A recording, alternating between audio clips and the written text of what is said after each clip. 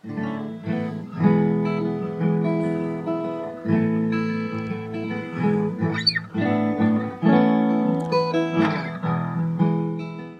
I'm Christine. And I'm Alan. We'd like to thank you for tuning in to our discussion this week.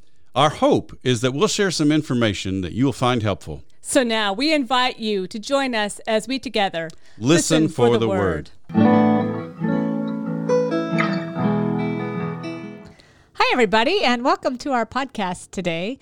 We are going to be doing the Sermon on the Plain, and this sounds really familiar. This is going to sound something that's in our mind, and yet today we need to make sure that this is in the context of Luke, and Alan's going to put that together for us. But we are in Luke 6, verses 17 through 26. Thanks, Christy. Yeah, our gospel lesson for this week takes us into what is known as the Sermon on the Plain in Luke's gospel. We are familiar with this because it's similar to the Sermon on the Mount. Right. But how are these different? Well, in fact, some folks might be thinking, the Sermon on the Plain, what is the Sermon on the Plain? I know the Sermon on the Mount. I have never heard of the Sermon on the Plain. Right. The Sermon on the Mount is in Matthew 5 through 7. The Sermon on the Plain in Luke is simply in Luke chapter 6, and not even the whole chapter. And it's usually overlooked in favor of its better-known cousin, the Sermon on the Mount. And of course, the relationship between these two is a study in gospel relationships, basically. The two sermons share a great deal of content, but they each have unique material. And that is the definition of the synoptic problem, that they share a lot of material in common, but they have a lot of differences. There are several logical options here. One is that they recount two similar but separate teaching episodes. That would satisfy the folks who like to have a harmony of the Gospels. The second option is that the Sermon on the Mount is original and Luke has shortened it. That's logical. The third option is that the Sermon on the Plain is original and Matthew has expanded it. And the fourth option is that both the Sermon on the Mount and the Sermon on the Plain are the result of the gospel writers collecting and arranging of Jesus' teachings. And I think, in my mind, the last option is the one that makes the most sense. I would say I haven't studied this like Alan, but that seems to be the most reasonable explanation. Well, when you get into it, there's so much that points to that. I mean, we know just from the similarities in the teachings of Jesus between Matthew and Luke that there was an effort to preserve Jesus' words prior to the existence of our written Gospels. And thus we have the theory of Q, or the source of Jesus' teachings. And that may explain what's going on here. Both Matthew and Luke have taken Jesus' teachings and used them in different ways in their Gospels, and that's key. You have some of the same teachings, but they're used in different ways and even in different places in their Gospel narrative. So Matthew has collected a variety of Jesus' sayings into his Sermon on the Mount, and this is Matthew's pattern. He collects teaching sections, longer teaching sections, and intersperses them with narrative sections. And we know that this is the case, that Matthew has collected a variety of sayings, because there are many parallel sayings from the Sermon on the Mount that are found in Luke's gospel, but they're elsewhere in Jesus' ministry, and especially in what Luke constructs as the journey to Jerusalem. There are about 8 or 9 chapters of Luke's gospel that constitute Jesus' final journey to Jerusalem, which kind of makes sense because if you think about Luke and Acts, journeys are a thing for him. So I don't think we should take either the Sermon on the Mount or the Sermon on the Plain at face value as verbatim accounts of actual teaching sessions. Rather, we should pay attention to how each gospel writer constructs these sections of teachings to learn what they were trying to convey about Jesus. Nice. So tell us, Luke in particular, what's unique about his account? Well, I think in general, I'll answer that question by saying we've seen it already in the Lucan infancy narratives and in Jesus' first sermon, first teaching episode in the synagogue at Nazareth. The emphases on God's mercy and justice in practice, the emphasis on the reversal of fortunes, the emphasis on release and the year of the Lord's favor. That is key in Luke's Sermon on the Plain. Luke really delves into that theme, and we're going to see that in a variety of ways. So Luke introduces the Sermon on the Plain by saying he came down with them and stood on a level place, the plain, that's why it's called the Sermon on the Plain, with a great crowd of his disciples and a great multitude of people from all Judea, Jerusalem, and the coast of Tyre and Sidon. They had come to hear him and to be healed of their diseases. This is significant. They came to be healed of their diseases.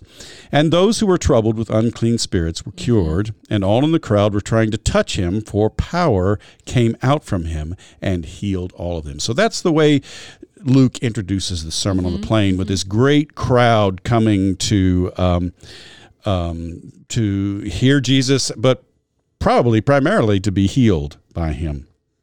So I'm hearing, I guess, some similarities with Matthew, but how about Mark? Yeah, there is a certain similarity with Matthew as well, because Matthew also introduces the Sermon on the Mount with this kind of a statement about people coming from everywhere. But the content of these verses, Luke 6, 17 through 19, really has more in common with Mark's statement about Jesus' healing ministry in Mark 3, 7 through 13. And in this case, it seems like what Mark says, especially in verse 7 and 8, a great multitude from Galilee followed him, hearing all that he was doing. They came to him in great numbers from Judea, Jerusalem, Idumea, beyond the Jordan, and the region of Tyre and Sidon. All of that seems to be a combination of the place names. You know, Mark lists all of the place names. Of course. Luke lists some of them. Matthew lists some of them. And that's why, you know, in an earlier episode, I think we talked about the two-source theory, where Mark was the first written gospel and Q was alongside it, and Matthew and Luke used those two sources. And I've said it's not that simple, because here's a case where Mark seems to be dependent upon Matthew and Luke, because it seems like Mark combined the content of Matthew and Luke. So this is a good example of that complexity that I was talking about, sort of pushing back on the two-source hypothesis. Well, you know, my world. I always am interested in also the oral history, the oral memory, at a time when people really do memorize stuff at a different level today. And it's hard to say what people all memorized, but depending on who told the story, Mark may have come in with with all these places memorized in his head. He always gives us these interesting little nuggets of information that others don't. So and that's the thing, is that each of them do that in their own ways, and there are times when Mark seems to be clearly dependent upon either Matthew or Luke or both. Yeah. It truly is fast. Don't you wish you were a fly on the wall somehow? I mean, that you could be there listening to the story and in the heads of these writers. How did they? I mean, what kind of collaboration was there? What method? What process was it? It must have been fascinating. Well, I'm curious about the audience. Where does the audience come from? Well, there are two key factors here. I think, first of all, the Gospels indicate that Jesus' audience came from all over. Luke says they came from all Judea, Jerusalem, and the coast of Tyre and Sidon. Matthew says Syria and Galilee, the Decapolis, Jerusalem, Judea, and from beyond the Jordan. And as we heard, Mark says Judea, Jerusalem, Idumea, beyond the Jordan, and the region around Tyre and Sidon. So I think we have to understand that while the majority of the crowd would have been Jewish, it's very likely that there were people from other ethnic groups as well, and not just Jewish proselytes. And I think we see this confirmed with just the number of times that Jesus interacts with Gentiles in his ministry. I think so too. There's another factor here, though, and that is that we need to pay attention to the use of the word dunamis in Luke's gospel, because when dunamis is used in the singular and with reference to Jesus, I think it's virtually synonymous with the power of the Spirit or the power of the Lord. So this is something that's important. That one of the things that both Luke and Mark emphasize is that the crowd were trying to touch him. Right. And we saw that before, with the healing of the woman with the hemorrhage. And, apparently the reason for that was power came out from him and healed all of them. So we have this almost magical view of Jesus' healing ability. But I think we should understand that, sometimes in Luke's gospel, the power is called the power of the Lord. And sometimes it's called the power of the Spirit. But oftentimes it's just simply the power went out from him. I'm thinking about this too, I think when it has this kind of larger meaning, right? This kind of power, I think it really takes it away from this kind of magic man Jesus that one might try to interpret this. This was the power of God to heal, Right, basically, right. that was working through Jesus. Yeah. Absolutely, yeah. Now, one of the things that, especially when I work with young people, is they both notice that they both basically have the Beatitudes in it. Right. So explain this, and yet it's not the same. Yet it's not the same. And frankly, I would be surprised if many people even recognized the Beatitudes in Luke's gospel, because we are so familiar with the Beatitudes in Matthew chapter 5. As I think about it, that's one of the few verses that most people can pull up. Right. Right. Oh, I know exactly. where that is. Right. Right. So like the Sermon on the Mount, Luke's Sermon on the Plain begins with a series of Beatitudes. And there is a formal similarity between the Beatitudes in each sermon. The blessings are pronounced on the poor, those who hunger, those who are mourning or weeping. The language of the first two Beatitudes is parallel to those in Matthew 5, but instead of the poor in spirit who are blessed, it is simply the poor who are blessed. And instead of those who hunger and thirst for justice who are blessed, as in Matthew, it's just those who hunger now who are blessed. I think there's two ways to look at this. One is that it's an urgency, but it's just really still the same thing as the Matthew one. But others will go more further, and they'll say these are literally physical situations. Absolutely. The poor people, Absolutely. the hungry people, the weeping. And we're going to see this in our reformers too, that are going to take the little bit more collapsed approach to it. But there's some of these folks that pick up on this as being an immediate call. This is a very immediate thing. Yeah, it's clear that Luke's Beatitudes are unique in that Jesus focuses not on what we might call spiritual qualities, like being poor in spirit or hungering and thirsting for justice, but rather on more literal physical situations, poverty, hunger, and weeping. And more than that, I think they address the social constructs that represent the conventional wisdom of the day and contrast that sort of conventional social construct with what we might call the completely antithetical social construct of God's kingdom. In the social construct of the day, those who are wealthy are blessed. They're the ones who are fortunate. Those who are full, they're the ones who are fortunate. Those who are happy now and laughing now, they're the ones who are fortunate. But Jesus turns that on its head and basically says, no, it's the poor, it's the hungry, it's those who weep now who are blessed. As I think about this, I think it does make you wonder about Luke's audience to some extent. Yeah. Is his audience this poor? That's a good question. I think we have to sort of hang on to that because we'll look into that. I think perhaps the more salient question here is, how can you say that those who are poor are blessed? How can you say that those who are hungry and going without food are blessed? How can you say that those who are weeping are blessed? And, basically the promise here is that whatever their situation, it will be remedied. Blessed are you who are poor, for yours is the kingdom of God. Right. Notice he doesn't say yours will be the kingdom of God. You will inherit the kingdom of God. He says yours is the kingdom of God. And there's a sense of nowness to this that's characteristic of Luke's gospel. Blessed are you who are hungry now. Right. There you have the now, right? Right. For you will be filled. Now there's the will. When is not specified, but you will be filled. Blessed are you who weep now, for you will laugh. Again, there's the will, there's the future tense, and it's not really specified as when. I think, though, it's important to hear that now in those last two Beatitudes, and it really contrasts the present situation with what is to come, which I would say would be the kingdom of God. And I think, for one thing, it's important for us to note already, Jesus has essentially announced that the kingdom of God is here. He announced the year of the Lord's favor at Nazareth, right? Right. So in Luke's gospel, that's already something that's going on. I think Jesus envisions this remedy of their situation as being both now, but then the full remedy comes in the fullness of the kingdom of God in the end. Now, I think it's also important to note that the Beatitudes in Luke are spoken directly to you. Blessed are you. Right. In Matthew, it's blessed are the poor in spirit, for theirs is the kingdom of heaven. They shall be. It sounds like a different audience. Well, it's just a different approach.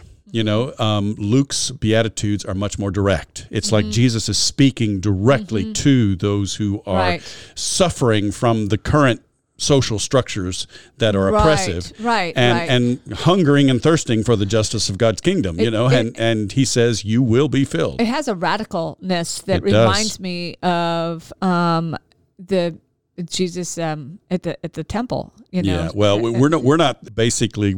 We're just dealing with the tip of the iceberg when it comes to the radicalness of Luke's gospel. Luke. Yeah, definitely. Yeah, I don't know that people realize that Luke has this edge to it. I know.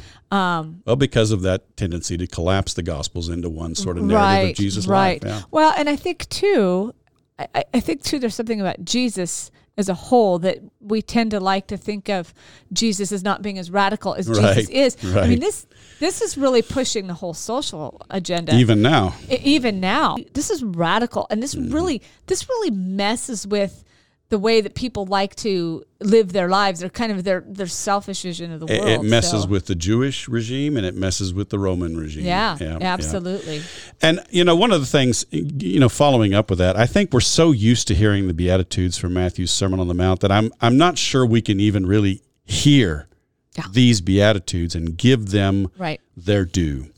The kingdom of God promised to the poor is not a spiritual realm in the first place, but rather it is a promise of the abundance and prosperity that the prophets associated with the day of the Lord. Isaiah 25 talks about this feast that God will set for all peoples. Isaiah 49, Isaiah 63, Zechariah 8 talks about people thriving in a renewed Jerusalem where the old will be able to see the young playing, and they'll be able to eat their own crops, and there's this idea of abundance. And really, we don't even have to go that far back. We can see some of that in Mary's Magnificat already, because she has already her Magnificat has already broached these themes, that there's going to be this reversal, that those who are poor are going to be exalted, and those who are hungry are going to be filled. And as I think about Mary, and I'm thinking about this interesting parallel with this woman that is saying this, and then Jesus comes and says it, and what an interesting space too. I mean, even that pushes the radical. Mary said it first, right? Yeah.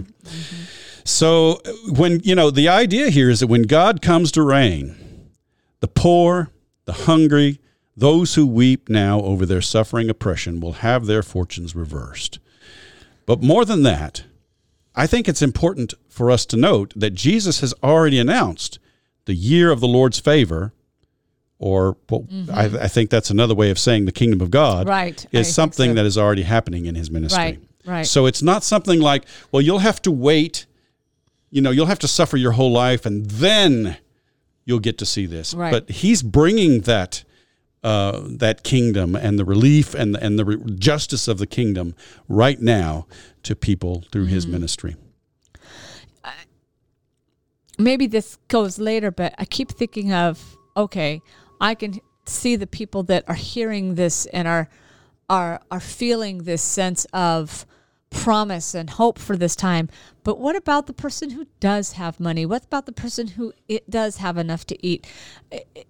Does one listen to this and feel that they are left out of the kingdom?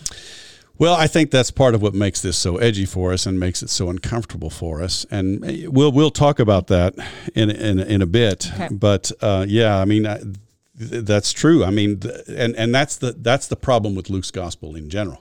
Right. Not only this. We've already seen it. I mean, with the Magnificat, right? We saw it with the Sermon at Nazareth, and we're seeing it now in the Sermon on the Plain. We're going to see it in the parables that are unique to Luke's gospel. That's true. And so this is really, Luke's not through with this. Right. So now, the next section seems almost out of place in light of what I've just said, because here it's blessed are you when people hate you and they exclude you, revile you, and defame you on account of the Son of Man.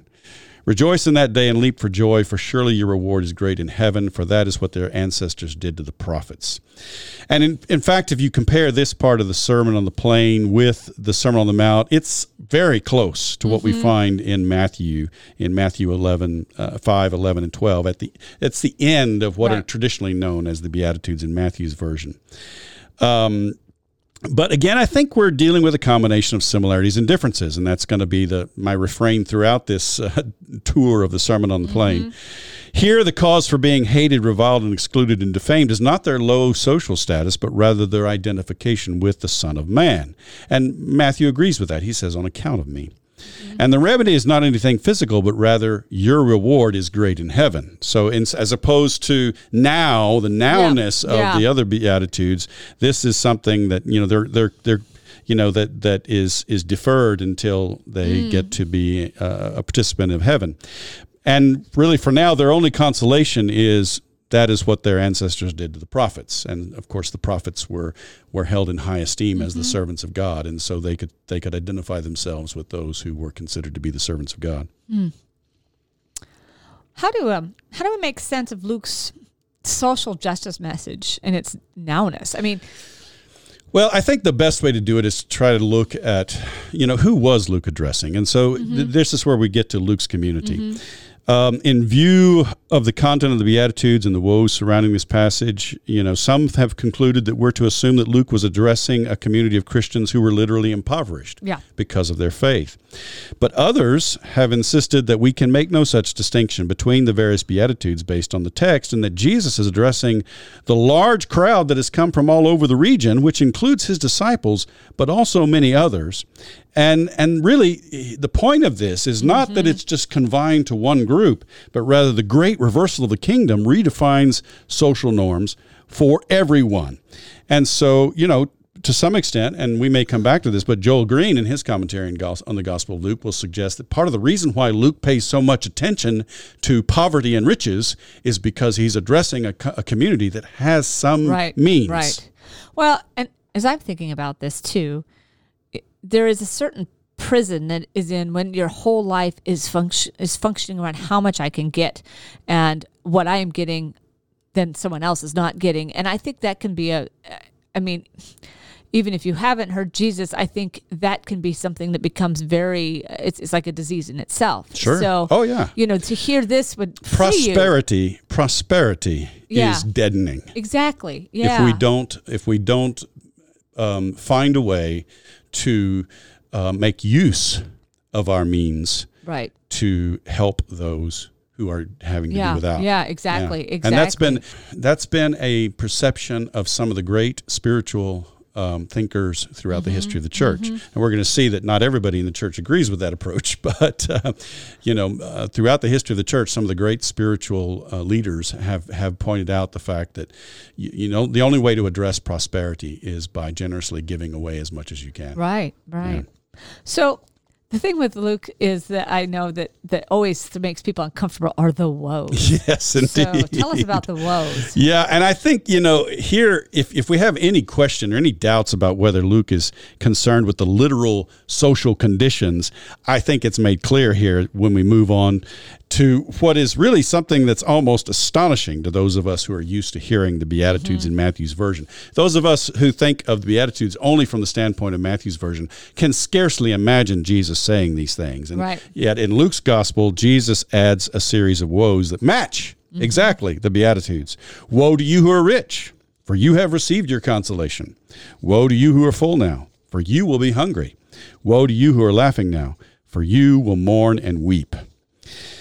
Now, the genre of woes is not something that's unknown to Jesus. Matthew has a whole chapter of woes that Jesus pronounced on the Jewish religious leaders, and woes against the rich were common in the Greco-Roman world, and Luke is familiar with the genre of woes. We'll see them throughout the gospel. But this combination of blessings and woes is unique to Luke's gospel. You don't find this, and really sort of this matching combination, blessings on the poor, the hungry, and the weeping, woes on the rich, the full, and the laughing. Yeah. That is unique. And so again, as in Mary's Magnificat, Here we have the great reversal spelled out in graphic detail. We have a very concrete version, I think, here of the first will be last and the last first. And I think, again, we must hear the use of the word now. Right. Woe to you who are full now, for you will be hungry. Woe to you who are laughing now. And again, I think the part of the point of the now here is that the current situation is in the process of being reversed with the kingdom of God that Jesus has brought. So then, following the pattern of blessings, then Luke concludes this section with a woe that complements the blessing of those who are hated, reviled, and excluded and defamed. Woe to you when all speak well of you, for that is what their ancestors did to the false prophets. And I think if we understand then the basis for the Beatitudes and the woes to be this colossal paradigm shift in social norms, then this woe would address those who have aligned themselves with the conventional norms by which those who have plenty of resources also have power and privilege now. And that's the part, I mean, you asked me about what do we make about now. That's the part that really we have a hard time swallowing now, because most of us are in that situation. We have the resources to have power and privilege now. Right. And we, it's hard for us to accept the thought that perhaps the way we handle that power and privilege may be contrary to God's kingdom, contrary to Jesus' purposes for us. I keep hearing liberation theology right here. Absolutely. And, well, there's a reason. It's as I point out later, it's no coincidence that liberation theologians turn to Luke's gospel as one of their main biblical sources. So, Luke, I guess my next question is, how is Luke fitting with the rest of the gospel tradition as a whole? I mean, does it conflict with it, or does it? I mean, well, especially when we get into Matthew next year, we're going to see. I think the biggest conflict is between Matthew and Luke, because Matthew has this apocalyptic image that's really strong. Luke is really more engaged with the social justice issue, and I really almost cringe at that word social justice, because we hear that word social justice and a lot of people make assumptions about it. I would use the justice of God's kingdom, and that is a theme that is found in all the Gospels. Right. It's found in the New Testament, and we don't recognize it though because it's hidden behind our English translations. Paul's term, justification by faith, it's the same. The noun here is dikaiosune. The noun is for justification is dikaiosune. It's the same noun. It's translated justice and righteousness and justification. Right. So we have these different English translations, and we don't see the connection. But there's an integral connection between the justice of God's kingdom and the salvation that is going to be discussed in the New Testament. And as we'll talk later, when you think about the reformers and some of the theology that starts to spin out of this, and as we really think about if indeed we are responding to God the way God asks us to, it brings about a very different world than what we live in now. I mean, if we are all responding to each other with care and giving to the poor, then the poor disappear ultimately. And then you have this very kind of utopian, kind of idealistic world. No one likes to say that, though. And yet one says that, there seems to be some people who will always be able to make money and some people who will always need it. So there's this kind of natural. How do you balance the ideal with the reality? And that is the challenge. Exactly. But if everyone is actually caring for each other, which is what Calvin tries to do in Geneva, you do see this world where poverty and hunger is essentially non-existent because people have a place to live. They can rely on the community to help them. Right. Yeah, and really that's the vision, I think, of Luke's version of the Beatitudes. It's the this worldliness of Jesus' vision of the kingdom. And I think that's part of our problem, is that we think we're used to thinking of the kingdom of God as something out there in the future. Something that doesn't really affect the here and now. So in the here and now, we do the best we can to be good and kind and honest and nice. But the justice of the kingdom, that's what God's going to do. And we don't hear the fact that Jesus is saying the justice of the kingdom is already a factor that is at work in this world now. And if you're going to align yourself with my kingdom, you have to align yourself with the justice of my kingdom. Yeah.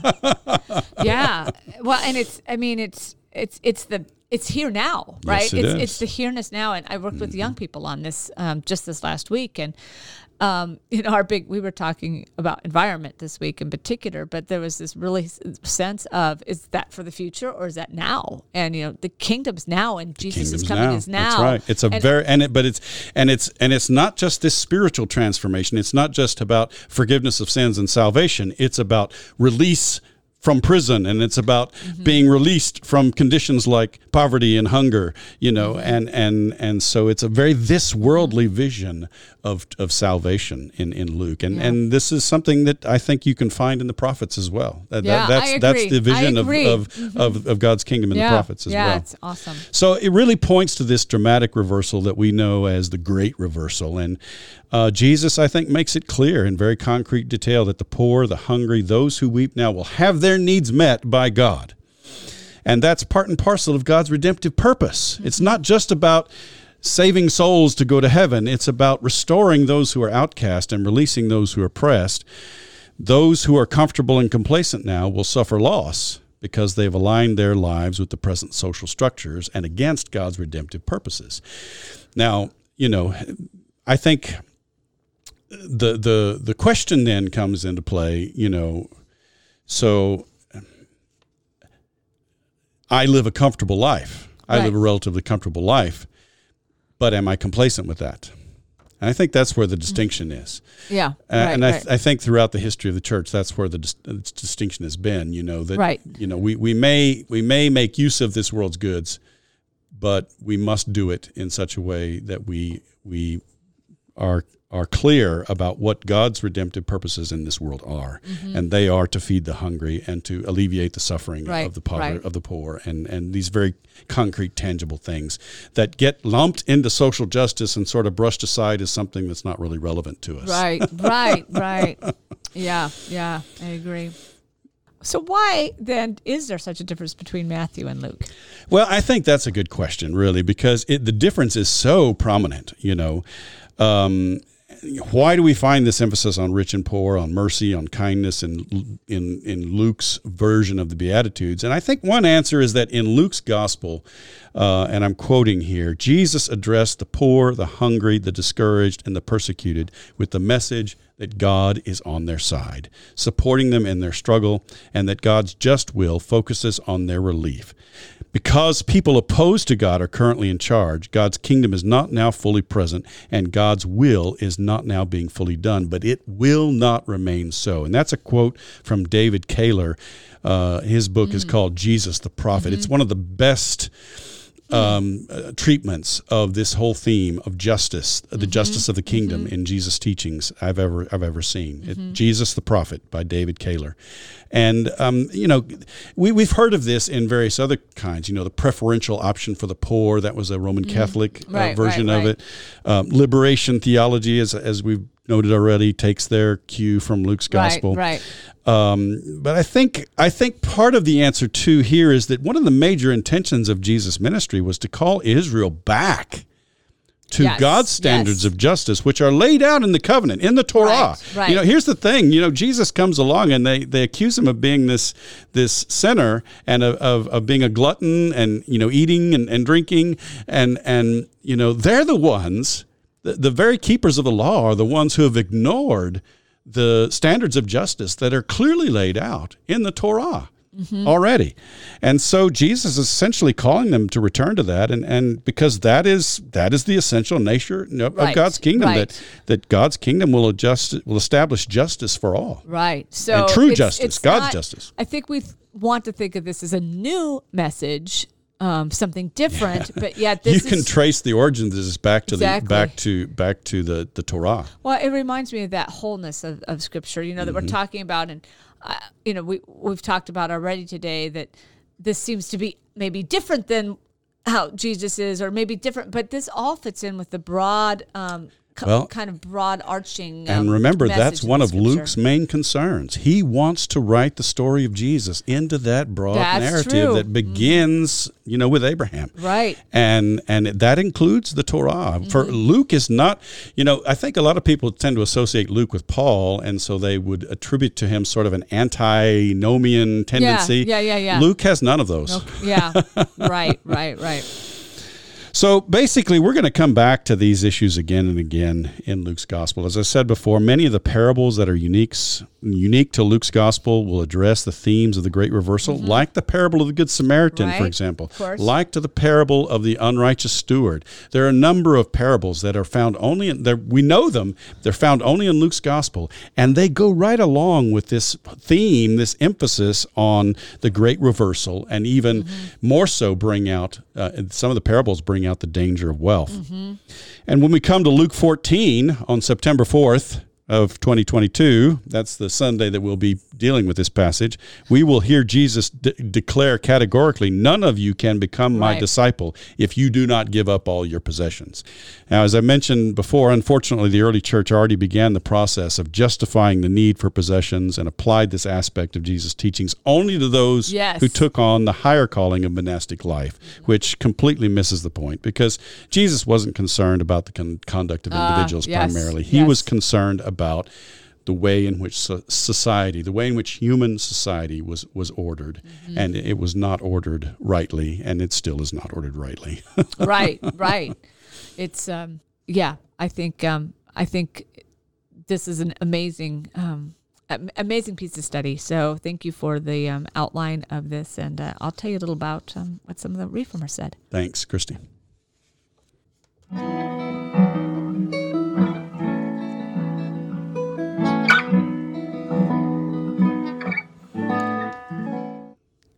Hi, friends. We're back, and Christy's going to fulfill her promise and tell us something about how the Reformers dealt with this. So take it away, Christy. Sure. Well, of course, there's always a couple themes. And so the main theme I want to talk about today is poverty, but the second will be freedom. And both of these, they pulled out of these passages. Now, again, as I remind you every week, that our reformers will collapse the Gospels.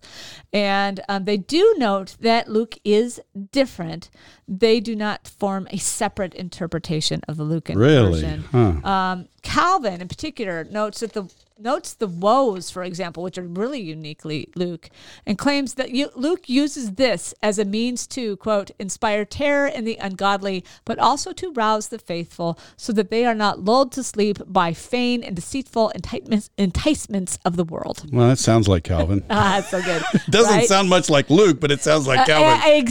Exactly. Well, because he has to explain why those are in there, because it's still within this context of the collapsing. So you can't. Well, but it's also within the context where people in the church in Geneva have means. Exactly, they have means. And so, we talk about this tension in Calvin with the hope of salvation for all, but the reality is some way a walk away from God, and the evil exists. And we're going to see this as being one of his real problems here is he handles the idea of to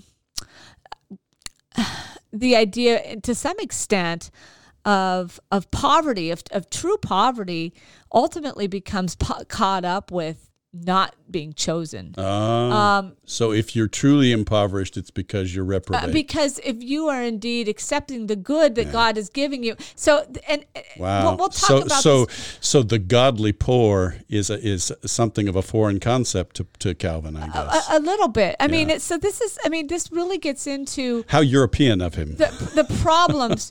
Well, yeah. I mean, if indeed the Christian body is doing its job and is taking care of the poor, which are always there, then they're really not fully impoverished. And if you are still there, and so I think you could see how Calvin, who doesn't mean to be this kind of criticism of the poor per se, initially has to reconcile it with God's sovereignty and God's chosen. So yeah, well, and it becomes this whole thing about theodicy, that God would not truly abandon a godly person to poverty. One of the Psalms says that, right? I've never seen the righteous, going hungry or their children begging for bread. Right. Well, I have. Yeah, exactly. I have. Exactly. And I don't even have to go out of this country to see that. Exactly. So, and I think part of it is, looking at our reformers, if they understand this as a commentary on the actual state of affairs, is it the social reality of early modern Europe? In other words, is early modern Europe, are they looking at around them and are they seeing poverty around them and how are they supposed to do it? Now, mind you, you're dealing in a time where most people see that people are called to these certain orders in society. I mean, there are those They who have are roles, specific roles. Yeah. It's kind of coming outside of the medieval period before it. But yeah, if you are born into nobility, you are noble. Right. And if you are born into a peasantry, you are a peasant. Right. And so this kind of idea of everyone's equal isn't there. Right. But even if you are called into peasantry, even if you're in a poor group, you're still not, again, we talked about this kind of God's taking care of you. You're not destitute. Yeah. So there are a few, however, and I don't want to leave them out, the radicals, who do see this call out of the poor and hungry as a social commentary. And I pick up on a fellow named Peter Walpott, who has advocated a community of goods, a kind of utopia where everyone is sharing their possessions in kind. And but the mainstream reformers saw this more as a condition of a human heart, saw this passage taking away from the kind of radicalness that we saw before. The poor were blessed not because of being poor itself, but that they were spiritually poor. Well, and here I think we see the church's discomfort with being a church that has means and being told, woe to you. Yeah. It's an interesting. Yeah. Anyway, the woes that accompany are interesting, as they're not Matthew and Mark. So this is a problem for them because how do you make sense of it when you collapse them? These are really admonitions, according to Calvin, against behavior that proceeds from spiritual laxness. This is not really the same kind of problem that we saw before. I mean, they're really still interpreting It's not this, a social issue. right? It's a spiritual one. Just like Matthew did. Yes. Not Yes. like Luke Yes. does. The point is that in looking at a works kind of world, these are like the anti-works, and becoming involved in these in their excess reflect a lack of spiritual direction. The reality is, as God's people, we are to fall into faith, which then produces good works in us. Anti-works don't keep us out of heaven any more than more than works get us into heaven, but they reflect someone who is in a spiritual abyss. Wow.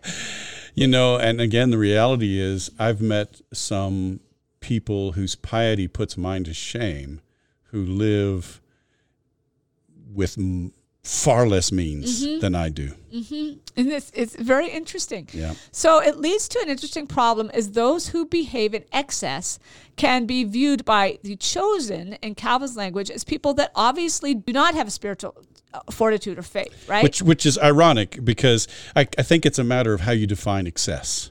Right? Yeah. Because if you see excess as causing you to be impoverished, okay, right. If you go out and gamble and drink and you're impoverished because of that, I can see where he would that would be his framework. Right. But what about someone who's impoverished because their land was taken by a rival lord? Exactly. Well, and where does the excess come in? Does the excess come in terms of the excess luxuries that the wealthy have at the expense of their peasants? Right.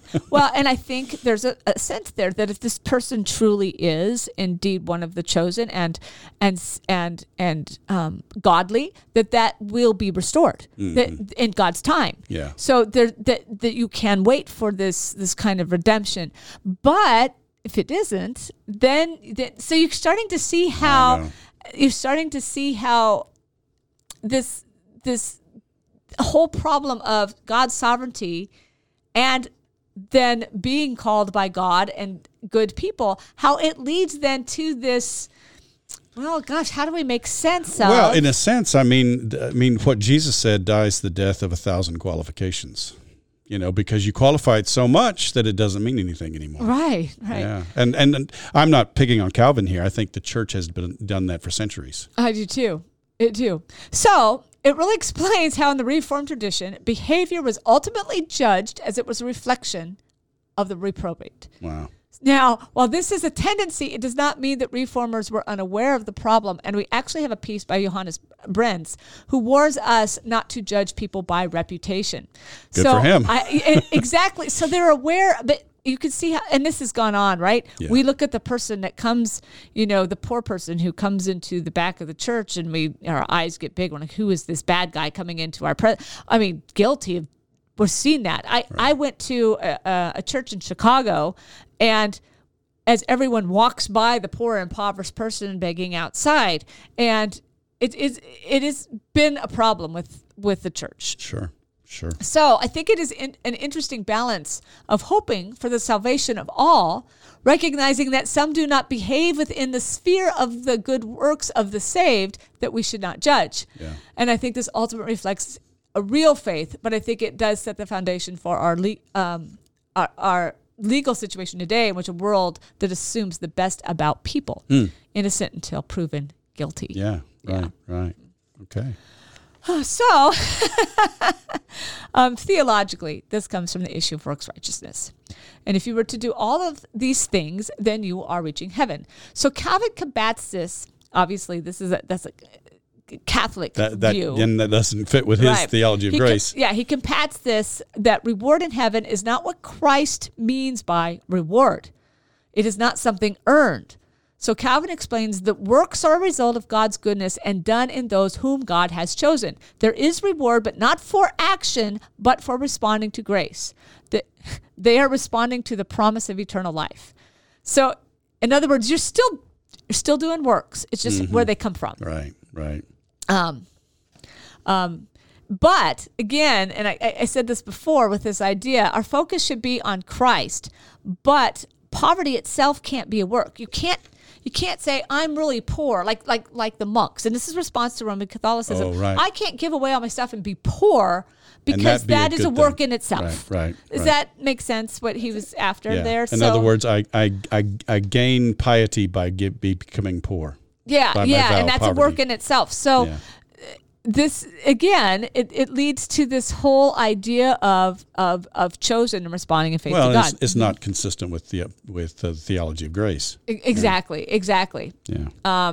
So again, it emerges in the reforming process, and I think the interpretation was in part because of the physical poverty endured by the monasteries that did not necessarily bring about piety. That makes sense. I could see where they would view poverty from that lens. Yeah. Right. So again, they were elevated to the monks to the spiritual status. We kind of talked about that before, but the act did not free them. And this was the monasteries were some of the. They had some of the most wealth. They were probably, some of the monasteries had more wealth than some of the lords, the feudal lords around them. Exactly. Well, that's what kept happening. And so, and to their defense, people would think they were very holy, and they'd give money to the monasteries, and the monasteries would get very rich because they really didn't spend that much. Right. And so they ended up then, instead of being these kinds of perfect examples of Christian poverty, as they saw, they ended up being very much corrupted by the same kind of wealth that corrupts. So it's this interesting problem. What is true poverty? Right. I do think it's interesting that even Erasmus, notice that Jesus' healing not came from the actions of others, but through their faith. That they came to listen to Jesus not because they could prove their poverty. So I thought that was an interesting observation by Erasmus. And so the final part on this poverty piece is, what about wealth? And so in Calvin's world, we must use physical wealth correctly, just as we use physical poverty correctly. So that is in taking care of each other. Yeah. Well, and I'll give him credit there. I think he's not far off track with that. Right. I think that's right.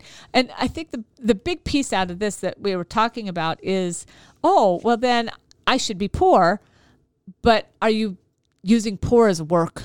to gain favor with God. That doesn't work either. That doesn't make sense. Yeah. You have to rely on the sovereignty of God. You have to rely on faith. Yeah, I think in Jesus' sermon on the plain, he's addressing people who have been disenfranchised by those who hold power and privilege and are using it unjustly. Right. Exactly. So the other theme that I found in here was the idea of freedom. And I was in this conversation just last week with my parishioners who seem to believe that Calvin is credited with predestination, and therefore he doesn't believe in freedom. And that would be a common assumption, I think. We've talked about that before. Yeah. And so here we get the warning against excess. There's a concept that if you are predestined, then it doesn't matter what you do. So Calvin explains that this is a warning against that type of thinking. That freedom is spiritual and does not relate to our physical actions. There is a deep theological message here about the Spirit of God freeing you from the burden of earning your salvation in works and yet the desire to do works, or in Luther's terms, the bondage to do works out of freedom. So the bondage of the Spirit that causes us to do these works. So this is all high Reformation theology, but it's really so central, I think, to who we are today. I agree.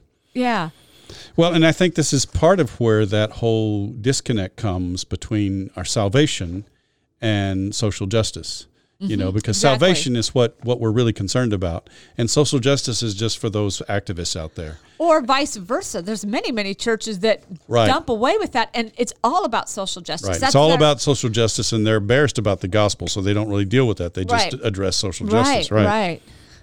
So I think we struggle here because the particular set of woes has the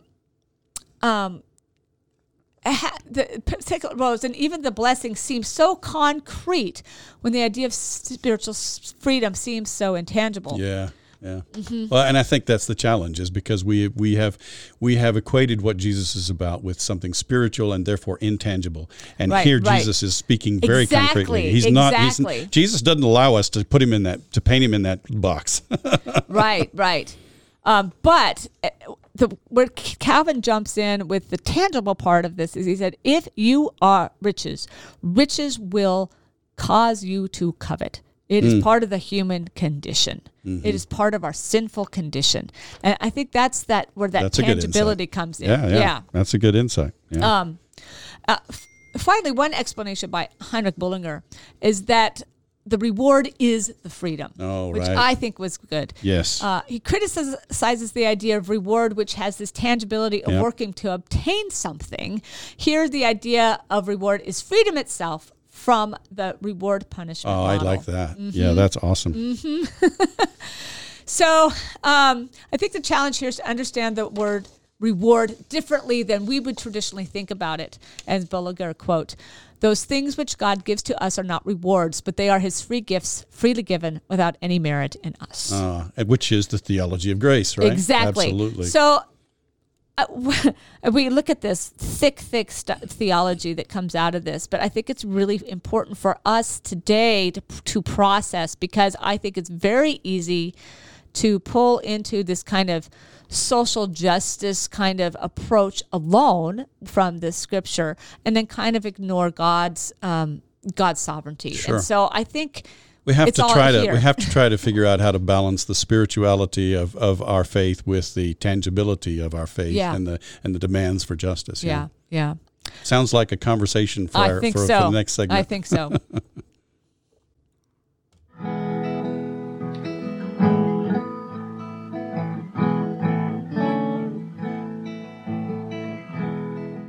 Hi, everybody. We are back. And, as we were talking in our little break, really the big issue here is this issue of social justice and this kind of concrete vision that Jesus gives us, and yet what our spiritual call is. And are these one and the same, or are they different? Or to what extent is social justice really what the church is all about, or to what extent is it a response to this kind of spiritual call in our lives? And so I think we're going to delve into this topic. And so, Alan, why don't you give us a 2 cents worth? Well, and it may be worth about that much. I would say from Luke's perspective, the call is about the kingdom of God. And the call is to follow Jesus in working to bring the kingdom of God and to bring the benefits and the blessings of the kingdom of God to the people of this world. And in Luke's gospel, that blessing is aphesis, which means both forgiveness in a spiritual sense and also release in a physical sense. Mm-hmm. And there's no distinction. There's no distinction between spiritual salvation and physical redemption. You know, it's all one and the same. It's the justice of God's kingdom. That's why I really love that phrase as opposed to social justice. We're talking about the justice of God's kingdom. This is the justice that God envisions in the prophets. This is the justice that God lays out in the law. You know, when he sets up things like the year of Jubilee, the year of the Lord's favor, right? What was supposed to happen in the year of the Lord's favor? All the land was supposed to go back to their original owners. All debts were supposed to be canceled. Debts canceled. And people are basically set free from all their obligations so that they can have a fresh start every 50 years. Right. Can you imagine? I mean, in our society, can you imagine, everybody getting a fresh start every 50 years, leveling the playing field every 50 years? Well, that reminds me of a political thing I heard at one point, and this is not a political endorsement or criticism of our former president, but he had said, does anyone really need more than $400,000 a year? It was a legitimate thought. He's like, what can't you do? That's a lot of money. Right. And to live very, very lavishly. Of course, any comment like that is, I worked hard for this money. I deserve this money. How dare you even suggest that? But so it's a really interesting, it's an interesting situation because by and large, if you have all these blessings of riches, probably someone at your expense is impoverished, and that's general. I mean, I think that's one of the things that was being pointed out here. Well, and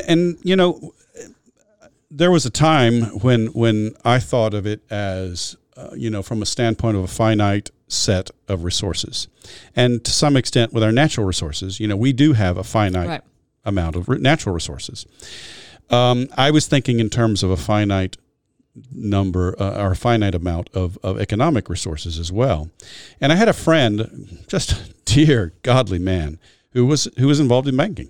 And he helped me to see that one of the benefits of a market society is that, someone can have an idea and they can start a business, and maybe in 5 or 10 years, they may be employing 40 people at a living wage, including benefits and insurance. Well, that's 40 families, and so basically that business is generating economic resources that weren't there prior to the starting of this business. And so that's the great strength of capitalism is that, we have the ability to create economic resources for people where that didn't exist before. Right. Now, the great weakness is, of course, as we all know, that what happens is the rich tend to get richer, and those who have the most resources tend to be in control of the most resources, and so it just flows that way. It doesn't, President Reagan, with all due respect to him, his view of trickle-down economics, I love the fact that when George Bush was running against him, he called it voodoo economics. Just doesn't work that way. People who have those funds don't let go of them; they keep them. Exactly. And so here we have Jesus directly contradicting the structure, the economic structure of our society. How do we deal with that? Well, exactly. Well, and of course, some of the most radical would say, yeah, and therefore, if you are rich, you give everything away and you equal the playing field. Right. But as we know, that doesn't work. Chinese history, communism, and that thing, it doesn't work. I look at the history of the lottery in this country, People who become instant millionaires who squander everything. I mean, exactly. No, yeah, I agree. That's not the answer. And I think again, if we take a cue from Joel Green, perhaps the problem here is the reason why Luke is addressing this is because he's addressing people who have means, and he is very much in tune with this demand of the kingdom of God and the demand that Jesus makes of those who will follow him. And so he's holding their feet to the fire, as it were. You might think that Luke's answer is you got to give it all away. I don't think that's Luke's answer. I don't think that's Luke's answer because either. If you look in the book of Acts, in the book of Acts, the answer was not that everybody gave everything. Right. It was as they had things that they could give. Right. They gave them to the apostles, and they brought them, sold them, and brought the proceeds to the apostles' feet to be distributed for the poor. Right. So it's really more of an ethic of sharing. Yes. As opposed to hoarding. Right. That's the key, I think, here. I think it's really more about an ethic of sharing and as opposed to hoarding. Now, again, I would say that the church has been very, very stingy with its understanding of sharing as well. Historically, yeah. In some cases, I mean, there've been some examples of people who are just wonderful. I mean, Mother Teresa, Well, it's an interesting space, right? And I know I've seen this conversation now in 3 congregations that I've been a part of, and they are wanting to do a new building campaign, and they want to build on and.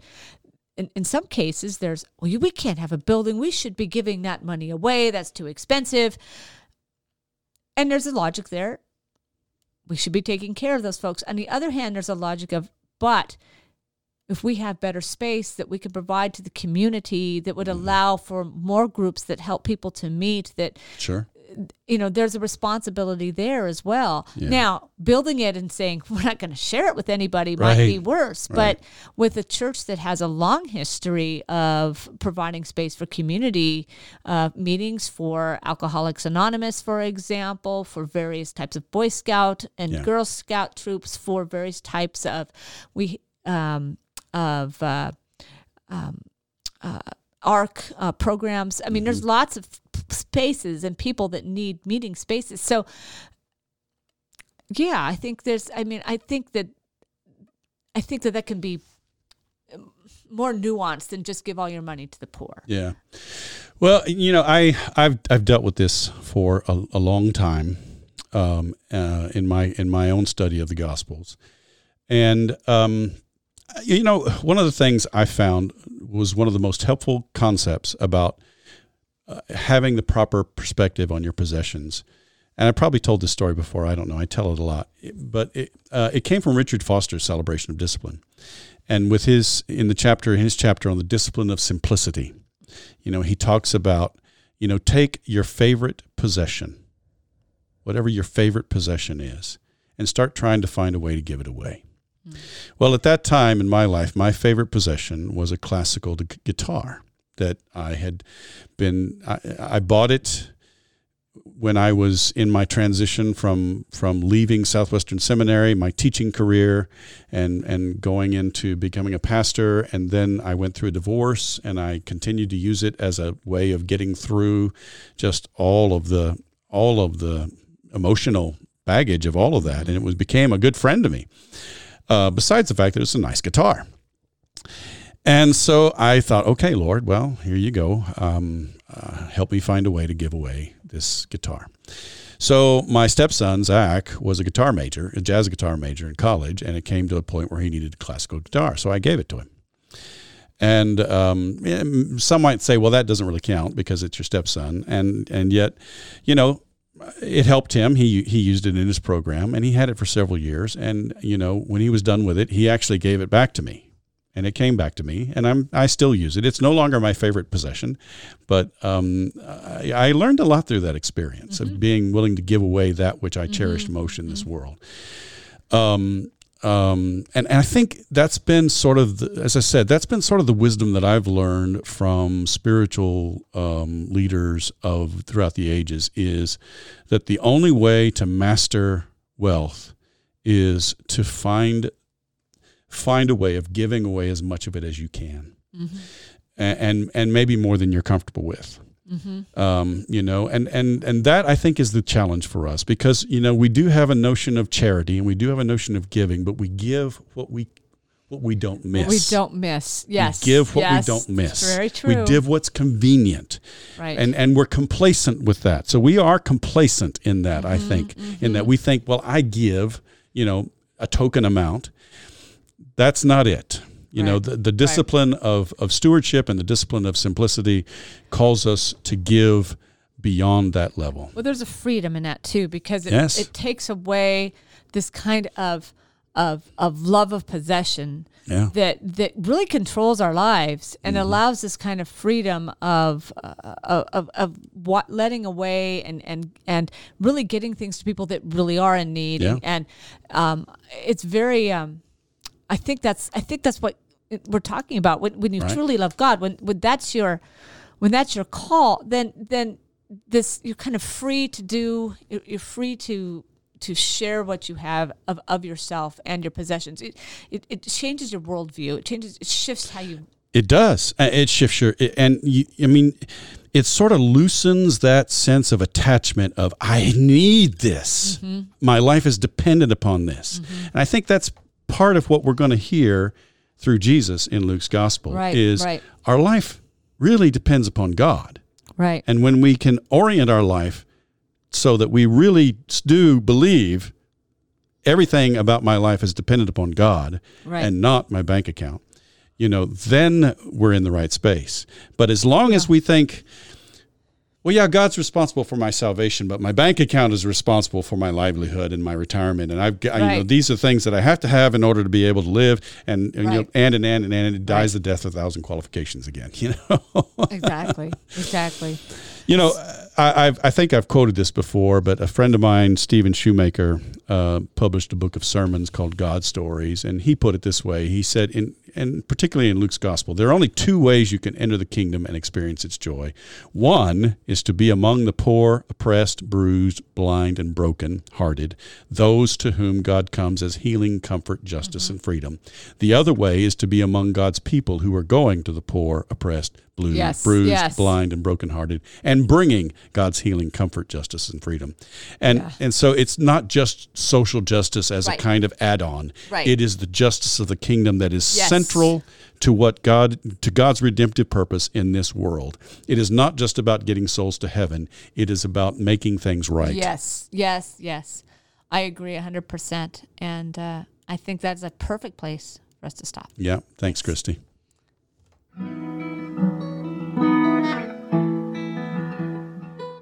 That's our podcast for today. If you heard something that was helpful to you, please subscribe to our podcast and tell your friends about us. It's our hope and prayer that our time together might bear fruit in your ministry as you build up the body of Christ. We hope you'll tune in next week. And in the meantime, let's keep serving each other as we together listen for the word.